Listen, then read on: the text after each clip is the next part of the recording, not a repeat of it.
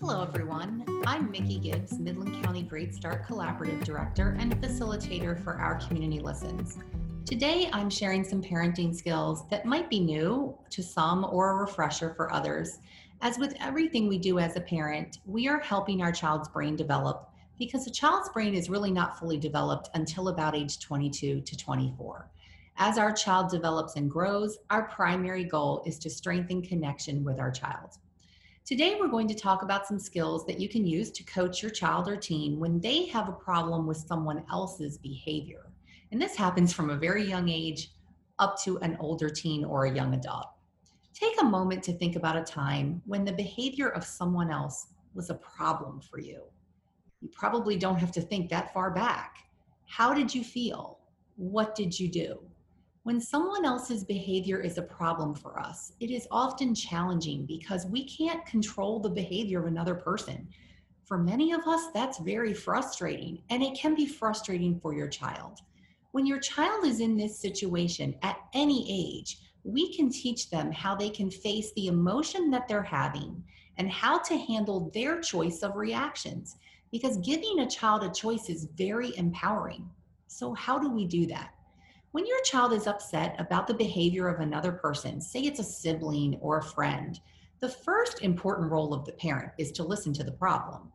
We need to use tools such as silence, avoiding questions about the problem, and really trying to keep your child talking about the problem. The goal here in this part is to reduce your child's emotions and the level of their emotions so that they can think logically through their choices. So step number one is listen to them. Let them get that problem out, and you'll start to see their emotional level go down a little bit. Step two is to acknowledge the feeling they're having as a result. We can say something like, "It sounds like this is very frustrating for you."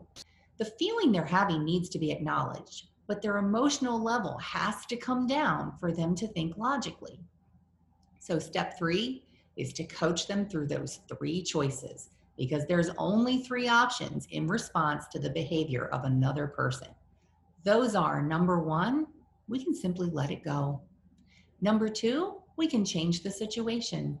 Or number three, we can confront the other person.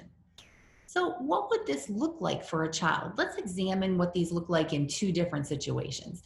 Let's first think about a very young child. Maybe the child is 4 or 6 years old. They come to their parent because their sibling took their toy away. As a parent, we've all been there. Remember, first, we need to listen. We ask the child to tell us what happened until we see their emotions have really vented significantly and their emotional level has come down. They're not crying anymore. They're not yelling anymore. They've talked it out. The first option for that child is to let it go. And this is often interesting in a very young child, because I don't know about you, but for my children, they would come downstairs to me and tell me about this big problem because their sibling took a toy away. And then suddenly they change the conversation and move on. It's not uncommon to see a young child be crying about their toy being taken away and they're yelling and screaming. And then all of a sudden they say, "Can I have a cracker?" They have actually moved on. They've chosen to let it go. Or we might simply see option two, which is to change the situation.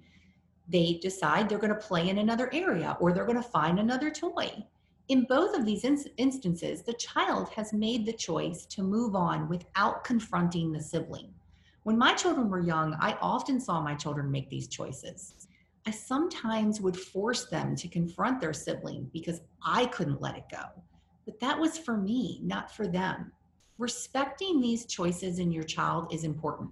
When children let a problem go or they change the situation, it is their choice, and it is influenced by their personality, their age, their behavior style, and so much more. Try to respect where the child is in their choice. If the problem persists, they might come back and make a different choice later, and that is okay. Because the third choice is that they wish to confront the sibling about the toy, and depending on their age, you need to help them do that. You will want to encourage them to tell their sibling the feeling they're having, describing the behavior, the taking away the toy, and the impact of the behavior. We would not want to allow our other child to develop unhealthy behaviors like taking toys away.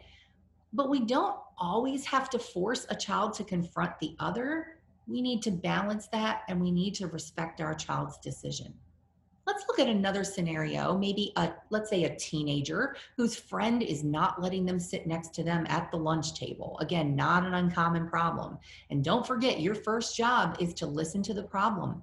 With a problem like this that's maybe a little more serious, you might need to listen to your child vent their emotions and talk about this problem many times over, say, several months. As they express the problem, they can come to their own decision over what to do. And if not, you can coach them through their three options, encouraging them with, explaining the options to them and telling them what they are, but not making the decision for them. Let them land on their decision. They might choose to ignore the behavior of the other team. They may choose to eat lunch with another group and change the situation, or they might choose to confront. And again, you can help them with the wording of their emotions, the behavior, and the impact it's having on their friendship with this other team. A few important things stand out. No matter what your child decides, it is important to accept their decision of which move to make. And they might even change their minds over time. They might try one option and then need to try another. They might try one and fail and need to think through it again. The parent's job is not to make the decision for them, but to talk about the choices they have and empower their creative thinking and decision-making skills. Also, don't forget to use these moves in your own life. And as your child grows older, you can talk out loud about your problem with another person and how you are working through these three choices and what you decide. It's good to model these behaviors for your child. One recommendation I would have is be sure to pick problems where the other person is not necessarily someone close to the child if you're going to use examples in your life. So for example, I wouldn't necessarily talk about how you're using this with problems you have with the other parent, particularly when a child is young, but you can talk about maybe a problem you have at work or with a friend. Those are great examples to use. Our brains have an emotional area and a logical area. And they sort of function like siblings that have a love-hate relationship. The emotional area is kind of like the bigger, older brother. We have to give that area of our brain a chance to let it out and calm down, or it's going to bully the logical portion of our brain. When we listen to the problem, we calm the emotion down, and then we're able to access the logic in our brain that can help us think through these choices. Emotions are important and they play a key role. But I like to say, always give your logical brain the last word. And when we as a parent do this, and we model and coach for our child to give their logical brain the last word, our relationship grows stronger and our connection grows. We help their brain develop and we help grow their emotional intelligence. Thank you for joining me today.